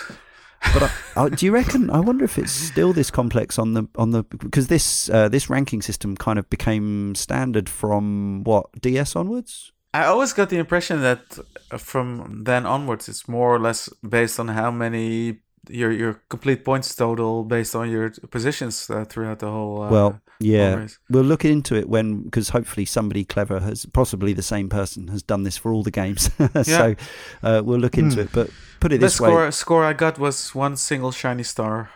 Yeah, same here, and I never really I like getting all the gold cups. That's nice, and that's something that I always feel like I want to do, even if the top ones can be a bit painful. But you've got to rely on so much stuff going your way, I think. Although looking at these criteria, maybe it is just being about being absolutely imperious at Mario Kart. Maybe you can guarantee your score that way, but you'd have to be really good. I mean, there's just too much variation. I agree. For me, game to game. But fair enough, they have it there, and it doesn't seem to detract from the overall experience. And it's fair enough. People want to maximise their Mario Kart experience. Yep. But this time round, I was not really remotely interested. And actually, in most Mario Karts lately, the ranking system doesn't bother me. No. Yeah. No. The funny thing is with Mario Kart Super Circuit, is that I do feel like there's quite a high skill ceiling relatively. Yeah. But on the other hand, if you're not approaching those levels like I was, there's quite a bit of luck involved, and things really have to go your way with some good getting lucky with items and the likes. Yeah, I agree. This being a Mario Kart game, there are a few glitches of note. Not as many as the N64 game, which may set some kind of record. But there's a CPU glitch. To perform this glitch, the player must select the Rainbow Road track with any character in 100 or 150 cc. When the race starts, the player must obtain a banana. At the shortcut area, the player must place a banana on the very corner of the curb leading to the shortcut. After that, the player must drive backwards until the player is between the shortcut and the other side, then park in the middle of the track. If a CPU hits the player, the CPU may hit the banana and fall off. When the CPU is put back on the track, it will drive towards the shortcut, but still falling. Handy. On Cooper Beach 1, if the player spindrifts after the finish line, then aims behind it correctly, that player can perform a glitch where it could count as a lap if they shroomed behind the finish line with a hop. That sounds more like the old N64 ones, where you can convince the game that you've finished laps that you haven't. And over on Cheese Land, if the player spindrifts 270 degrees right after going behind a starting line, the player could perform a glitch where the player can use a mushroom and hop onto a little mouser to count all 3 laps if successful. This will work with any character, so you can almost instantly complete the race if you can perform this ridiculous maneuver. Get Trump. I love stuff like that. Like, former QA routes. Yes. Like when I played Ghoulies for the millionth time, like you did go through a doorway and go, what if I just did this time? Yeah, and see what happens. Reading that stuff rekindles a flame that is long gone. Multiplayer options then. So as I say, Michiel and I have virtually no experience of this. So Darren, it's over to you. The options and how well did it work? Do you have super fond memories? I think you've already mentioned it, of playing either the actual racing game or the battle mode. No, it was all about the battle mode. Yeah, and you could play it 4-way, with 3 other friends. It was so exciting at the time to have. I think you could get some GBA tracks on their courses, battle arenas, as well. Mm-hmm. So to play those in 4-player with with people you can literally scream at, it was great playing it in. Back then it was kind of the new bit. There's like an escape snowboarding area in Milton Keynes. We used to play it in there religiously every weekend. It was kind of the thing to do at that time of our lives. And I kind of miss meeting up with people and playing games in public. But I can't really imagine doing it with 4 switches or 8 switches, wherever it is, because that's a lot of money sitting in one place, and I'd be far too paranoid to do it nowadays as a responsible parent. But yeah, playing the battle mode, it felt like the SNES one. Right. And after playing the N64 battle mode for quite a few hours, to be honest, it was kind of exciting to play the SNES one again. Yeah. Like the SNES game left such an impression on me because I played it with my brothers, and I think I mentioned it on the podcast. He would get me in to do the hard bits. If he was on One Life on Rainbow Road, he'd get me in to do it for him. And just to, as an older person at that time, playing the nostalgia game, but in a new shiny coat was just so good. And then you flipped and flopped between Bomberman and the Super Mario Brothers, the mini, the coin-op game that was in the Game Boy Advance games, and every single one, it doesn't matter which one there was like, they put that in there again. All right, let's play it again. And so, sometimes one of our friends would forget the cart, and it would be the Yoshi version, and it's kind of, you have to wait a while for it to download. Not as long as, it wasn't too long, but long enough for you to go, oh, come on, stupid childish banter. But overall, like, there's not much more to say about it other than the battle mode is, the SNES battle mode with nicer graphics, and that's all I was really after. It wasn't, it was what it was, and it didn't really do anything extra in my mind. It missed the feather, obviously. That was a bit of a shame. Feather. And that kind of only returned recently with 8DX. But otherwise, brilliant. Like the GBA as a multiplayer system did go beyond this little group as well. I remember playing like Advance Wars on a coach with my friend Will, and the GBA for me was a lot more of a social system than I kind of remember. And looking back at it now, I think actually I did carry that thing around with me quite a lot, and I did have many link cables for 4 Swords and all sorts of good times. Yeah, Crystal Chronicles. GBA was a good time for social, Darren. Pac-Man versus.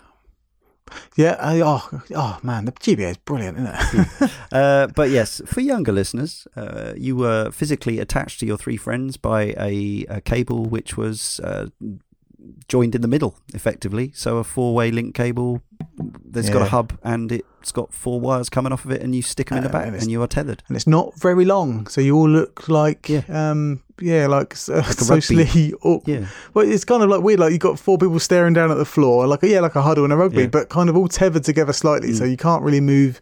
You can't really get too excited because you do the old Micro Machines J-Kart and kind of ruin it for everyone if you get a bit too excited. Yeah, and we were literally only so when this came out and when you were playing it, so 2001, we were only 3-4 years away from the DS's Wi-Fi, weren't we? So, or wireless play. So this was the very last knockings really of kind of wired gaming in that respect, wasn't it? But I really appreciated like Nintendo's attempt at linking the two together between that and the GameCube as well. I know this isn't that show, but like Tingle in Wind Waker and Animal Crossing, and I had an e-reader. I'm just gushing over the GBA now, but I really liked Super Circuit and its battle mode. Kind of a shame there was no link up between this and Double Dash, even though Double Dash came a couple of years later. Yeah, I never really thought about that, but it seemed like that would be a given. But who knows? Maybe it was at one point. I haven't really done. I love Mario Kart time trialing. It's probably my favourite racing game to do time trialing in. I think it all goes back to that N64 magazine competition with Mario Circuit and trying to do the 3 glitched laps in a row. But I still love whenever I get a new copy of any of the old Mario Karts on a new format. I always like to do some time trialing. Darren and I had a real to and fro on one of the original Super Nintendo courses years ago on the Wii U version when it came out on that, I think. I remember that. Yeah. And I've been there as well via Mario Kart DS. Right, yeah, and this one I haven't really spent much time on, but actually I'm thinking like there's no real reason to do it because there's no way other than posting them on a forum or whatever, and I don't know what the scene for this game is, but I feel like I would enjoy time trialing it because I feel there's so much, so many good circuits and so much of the handling to learn, and I think it would be interesting seeing whether you could get the best times out of Bowser or whether you could actually, whether Toad's the way to go because he's the nimblest and the fastest, or if there was a way of if they released this on the Switch, say, and did brought all the modern bits and bobs in like online leaderboards and stuff, I would absolutely buy it again and play this stuff. A couple of more bits of trivia, I should say. This is one of the last few games, next to Mario Party 3, and to an extent, Super Smash Bros. Melee, to have the Mario franchise use its N64 era art direction, which had been in place since Super Mario 64 in 1996. Yes, I mean, that's kind of, I think, it's not quite that clear cut, is it? Because it's sort of, it changes over time, and also it changes whether it's Hudson doing it in Mario Party or HAL Labs using it or Intelligent Systems in this case. And you can see it, like if you hold your box of Mario plus Rabbids up next to your Super Mario Odyssey box, that Mario is not the same Mario. I mean, it's clearly a different art design. So these things it's not like there's a cut-off point in my mind, but I do see where they're coming from. I think there was a certain look at this time that perhaps got left behind in the early 2000s as they headed toward the mid 2000s. Yeah, it's not as clear cut as say Sonic, where he had a clear jump from with 2D to adventure. 3D. Yeah, it's a lot more subtle.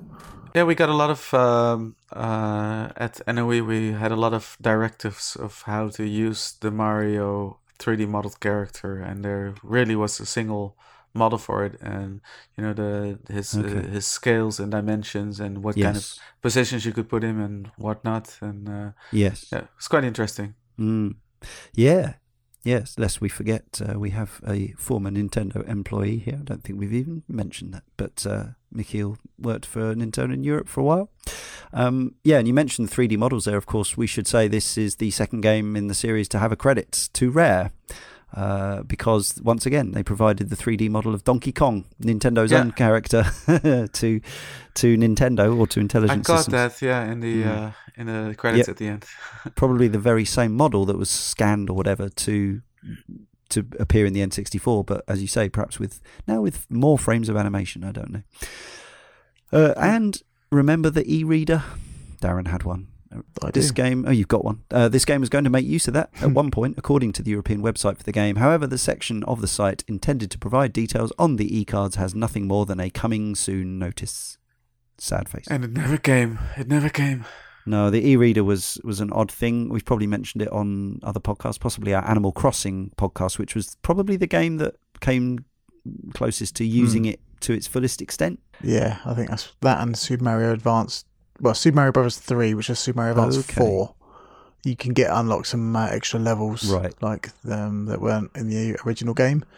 But you can unlock them now by emulation and Game Shark codes or whatever they do in emulators. But the e-readers, it was very barcode battler-esque, I guess. It was kind of very similar thing. I had to import loads of cards from other countries basically, and I'd never really used it that much because I don't know why I buy these Nintendo things and I never really turn them on. I just go, oh, that's a nice novelty, see you later, and then in 20 years time or whatever, I have a look on eBay and go, yep, that's going up in price, and hopefully imagine one day if you can put those amiibo cards that you can get into your e-reader. See, now we're talking. I'm getting excited again. Where is it? Do you actually remember this being potentially a thing for this game that we're talking about? No, I never realised it was a thing. I imagine Nintendo have a lot of plans for a lot of their games, and they seem to, drop a lot of features and move on with their lives. Inevitable vitality sensor gag insert here. Right, Simon Sloth from the forum, our last long-form contributor for this podcast, says, I'm a latecomer to every Nintendo console that has ever existed. I only recently bought a Wii U and a DS. I never owned a SNES until the SNES Mini, and Game Boy aside, I was usually a generation or two behind in picking up their consoles. I've never owned a GBA, so never had the ability to play Super Circuit until 2018. I also have never really been a die-hard Mario Kart fan. The series is arguably one of the quintessential couch multiplayer games, but I was always late in buying the console, so everyone had moved on. For these reasons, I have predominantly played most Mario Kart games solo, which I'm sure has skewed my opinion of each iteration uniquely compared to those who have sampled in the multiplayer delights. Super Circuit is one of the best single-player Mario Kart experiences I have played to date. I think one of its main strengths is that it feels less unfair than other entries. Classic Mario Kart strategy for me has always been to race mediocrely, then pip the leader to the finish line as they are inevitably pounded by weapons on the home stretch. In this game, I felt I was rewarded far more often for racing well and could seldom rely on those ahead of me faltering or being bombarded at the 11th hour. It made for a far more enjoyable time. I'm glad I got the chance to play this and feel it is one of the best Mario Kart experiences I have ever had, which is made all the more fun given it's portable to boot. There you go, a recent perspective and a positive one. We only had a smattering of 3-word reviews, but here they are. And there's 3 of us. Camille Rousseau says, simplistic, iterative fun. Kazimod says, early series peak. And the King Rocker says, link cable lifestyle. I like that. So, to summarise, I wasn't sure which order to go in, but I'll go first.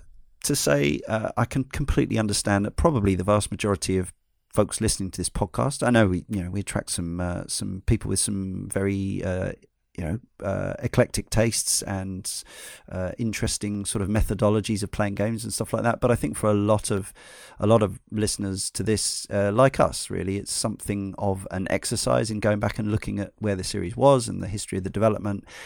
To actually play it now, it's a really hard sell because on modern hardware, you can't really play it multiplayer. And it's up against, even if you've got a DS, you've got the choice of Mario Kart DS or Mario Kart 7. And if you've got a Wii U or a Switch, you've got the option of Mario Kart 8 DX, which kind of do a lot of the stuff that this game does and a lot more, and it looks amazing as well, and it's easy to play multiplayer and all that stuff. But I like Mario Kart Super Circuit. I wouldn't say I'm in love with it, but I had fun with it. I think actually some of the courses are less frustrating than the Super Nintendo courses. There's a bit more racing going on and a bit less kind of being bumped about and knocked off the track and getting stuck behind annoying obstacles and stuff. So I appreciate it for that. It's got some of the extra bells and whistles of the N64 game, which I am a big fan of, even though I know not everyone feels the same way about that one. So you've got some speech samples and you've got the power-ups that actually hover above the track and all that kind of thing. I think this one still does feel slightly outside of the main series to me, just because it's by a second-party developer, an indie developer called Intelligent Systems, who only makes games for Nintendo. But there it is. It's their one and only racing game, and I think they did a rather good job. And I shall absolutely keep hold of my Wii U version of this as part of the Mario Kart collection that I maintain. And I may even dip in from time to time to set some time trial records just purely for my own amusement. So there it is. Not an essential. Don't necessarily even suggest that you immediately go and download it for your Wii U for £7 or whatever it costs. But if you ever come across the chance of playing it in at some kind of retro gaming event as a 4-player game, then absolutely do. Even though I've never had the chance to do that, Darren talking about playing the battle mode and whatever makes me think that it might be fun. Even away from the delights, the temptation of the more modern versions. So yeah, it's cool. Mikhail. Yeah. Mario Kart Super Circuit, after the bitter disappointment for me of Mario Kart 64, Mario Kart Super Circuit was not the game that redeemed the Mario Kart series for me, simply because I only got to play it much later when I got it for the 3DS Ambassador program. But I like to imagine that it might have been the game that would have put me back on the series again, because everything that I experience of it, I've kind of really like. Well, maybe not everything. There was a lot of hard raging trying to clear the 150cc cups before the podcast deadline. But yeah, it's the game is by all means an oddity in the series as a whole, especially now when you place it among all the games that came after it and the two that came before it. But I kind of like it / love it for being an oddity and its own little unique thing. I'm very thankful I've had an excuse to spend more time with it and learn more about its intricacies. I'm not too salty that I never got to play it in a multiplayer setting, because even if I would have had a GBA back in the days and this Kart, I imagine that those multiplayer settings would be quite rare for me. Yeah. So I'd like to think I didn't miss out on too much for playing the version that's completely gimped off a multiplayer. Yeah. Yeah, and so I'm really happy I got to spend more time with it and learned more about its particular handling. That's maybe a little bit more like a traditional racer than the rest of the Mario Kart series is, or more. I wouldn't say a sim racer, but it has more of those trappings of where you have to be more strategic of how you handle your car around the track. And yeah, it's I don't know, if you have the means to play it, I would say give it a whirl. Maybe not invest your whole life into becoming a pro Mario Kart Super Circuit player, but definitely give it a whirl. Yeah. Talk about niches, yeah. Well, I was going to say, because obviously you were saying how many hours you'd put into it. I was going to say, thank you for dedicating your time to it, and I still do. But it's great to hear that you actually, despite some of the hair tearing, as with all Mario Karts, you had a good time. So yeah, it's like I said, I feel like I maybe probably jumped in too early after clearing the 50cc and 100cc cups. I jumped in too early on 150cc, expecting that I would breeze through it, maybe with a little bit of hiccups here and there, but I wasn't prepared for just how challenging it would be, considering that it does take more track memorization and getting a grip on the particular handling of the game. All right, so let's conclude with he who goes all the way back to the beginning with Super Circuit, Darren. Yeah, so when this game first came out, I was over the moon with it. It's got Super in the title for a reason. It kind of was Super Mario Kart 2 in my head, and maybe a lot of other people's heads as well. And I was just, head over heels. I had nostalgia for Super Circuit like I did for the SNES one after all the years of it being out. And then, Mario Kart kind of got better. It got a bit worse, and it kind of got better, in my opinion. And then, 8DX came out, and that's kind of how Mario Kart was in my head. So to go back to it, it was a really hard hurdle to get over, and I found myself struggling with the, like I said earlier, with the turning and just the general moment-to-moment gameplay of Mario Kart Super Circuit was challenging. But one that I overcame this challenge, and I ended up really enjoying it again. And it really reminded me of the Super NES days again, of, the Rainbow Road, heart beating, edge of the road kind of adrenaline. It was there all over again. And I really, really appreciated the fact that this game could kind of remind me, just how good hard games can be. Because I do find this game really hard. And once you nail once you nail the handling and the track memorization and all kind of the things that you did on the SNES days, this game does become a joy. But then that maybe conflicts with the series' kind of new MO, in that nowadays it's kind of more like we said, power slide heavy, more of a party game more of a racing game. But then on the flip side, that's kind of why I really enjoyed this game, because it was proper racing at points, and that's kind of why I really, really enjoyed it. Can I recommend it now in 2018 with all the bells and whistles of modern gaming? Yeah, I'd say if you've got it on your 3DS or if you've got a Wii U, pick it up, I reckon, especially if you like the SNES game and you haven't really gelled with the series after that, because you will find a lot of nostalgia here, literally in the game, and also kind of, otherwise nostalgia based on, it's not Mode 7 in this game, but it kind of looks like Mode 7. And then there is the literal nostalgia of the tracks being there from the SNES days. Overall, a very positive experience again, and I'm so glad we've covered it for this podcast. It's the feel-good show of the year. Nice. Woo! So it remains for me, Leon, to thank Darren and Michiel, as well as our correspondents, Editor Jay, and to all of you for listening. And remember, if you've enjoyed this podcast and all the other podcasts that we put out, sometimes more than one a week even, please subscribe, rate, review, wherever you can get your podcast from, Apple Podcasts, iTunes, and so on and so forth. Best of all, though, support our ongoing endeavours at patreon.com/caneandrinse.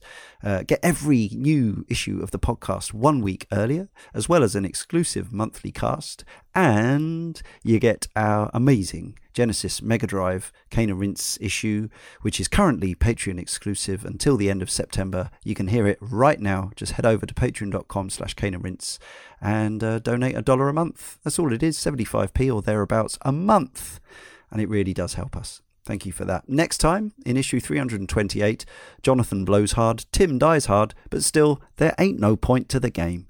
Braid.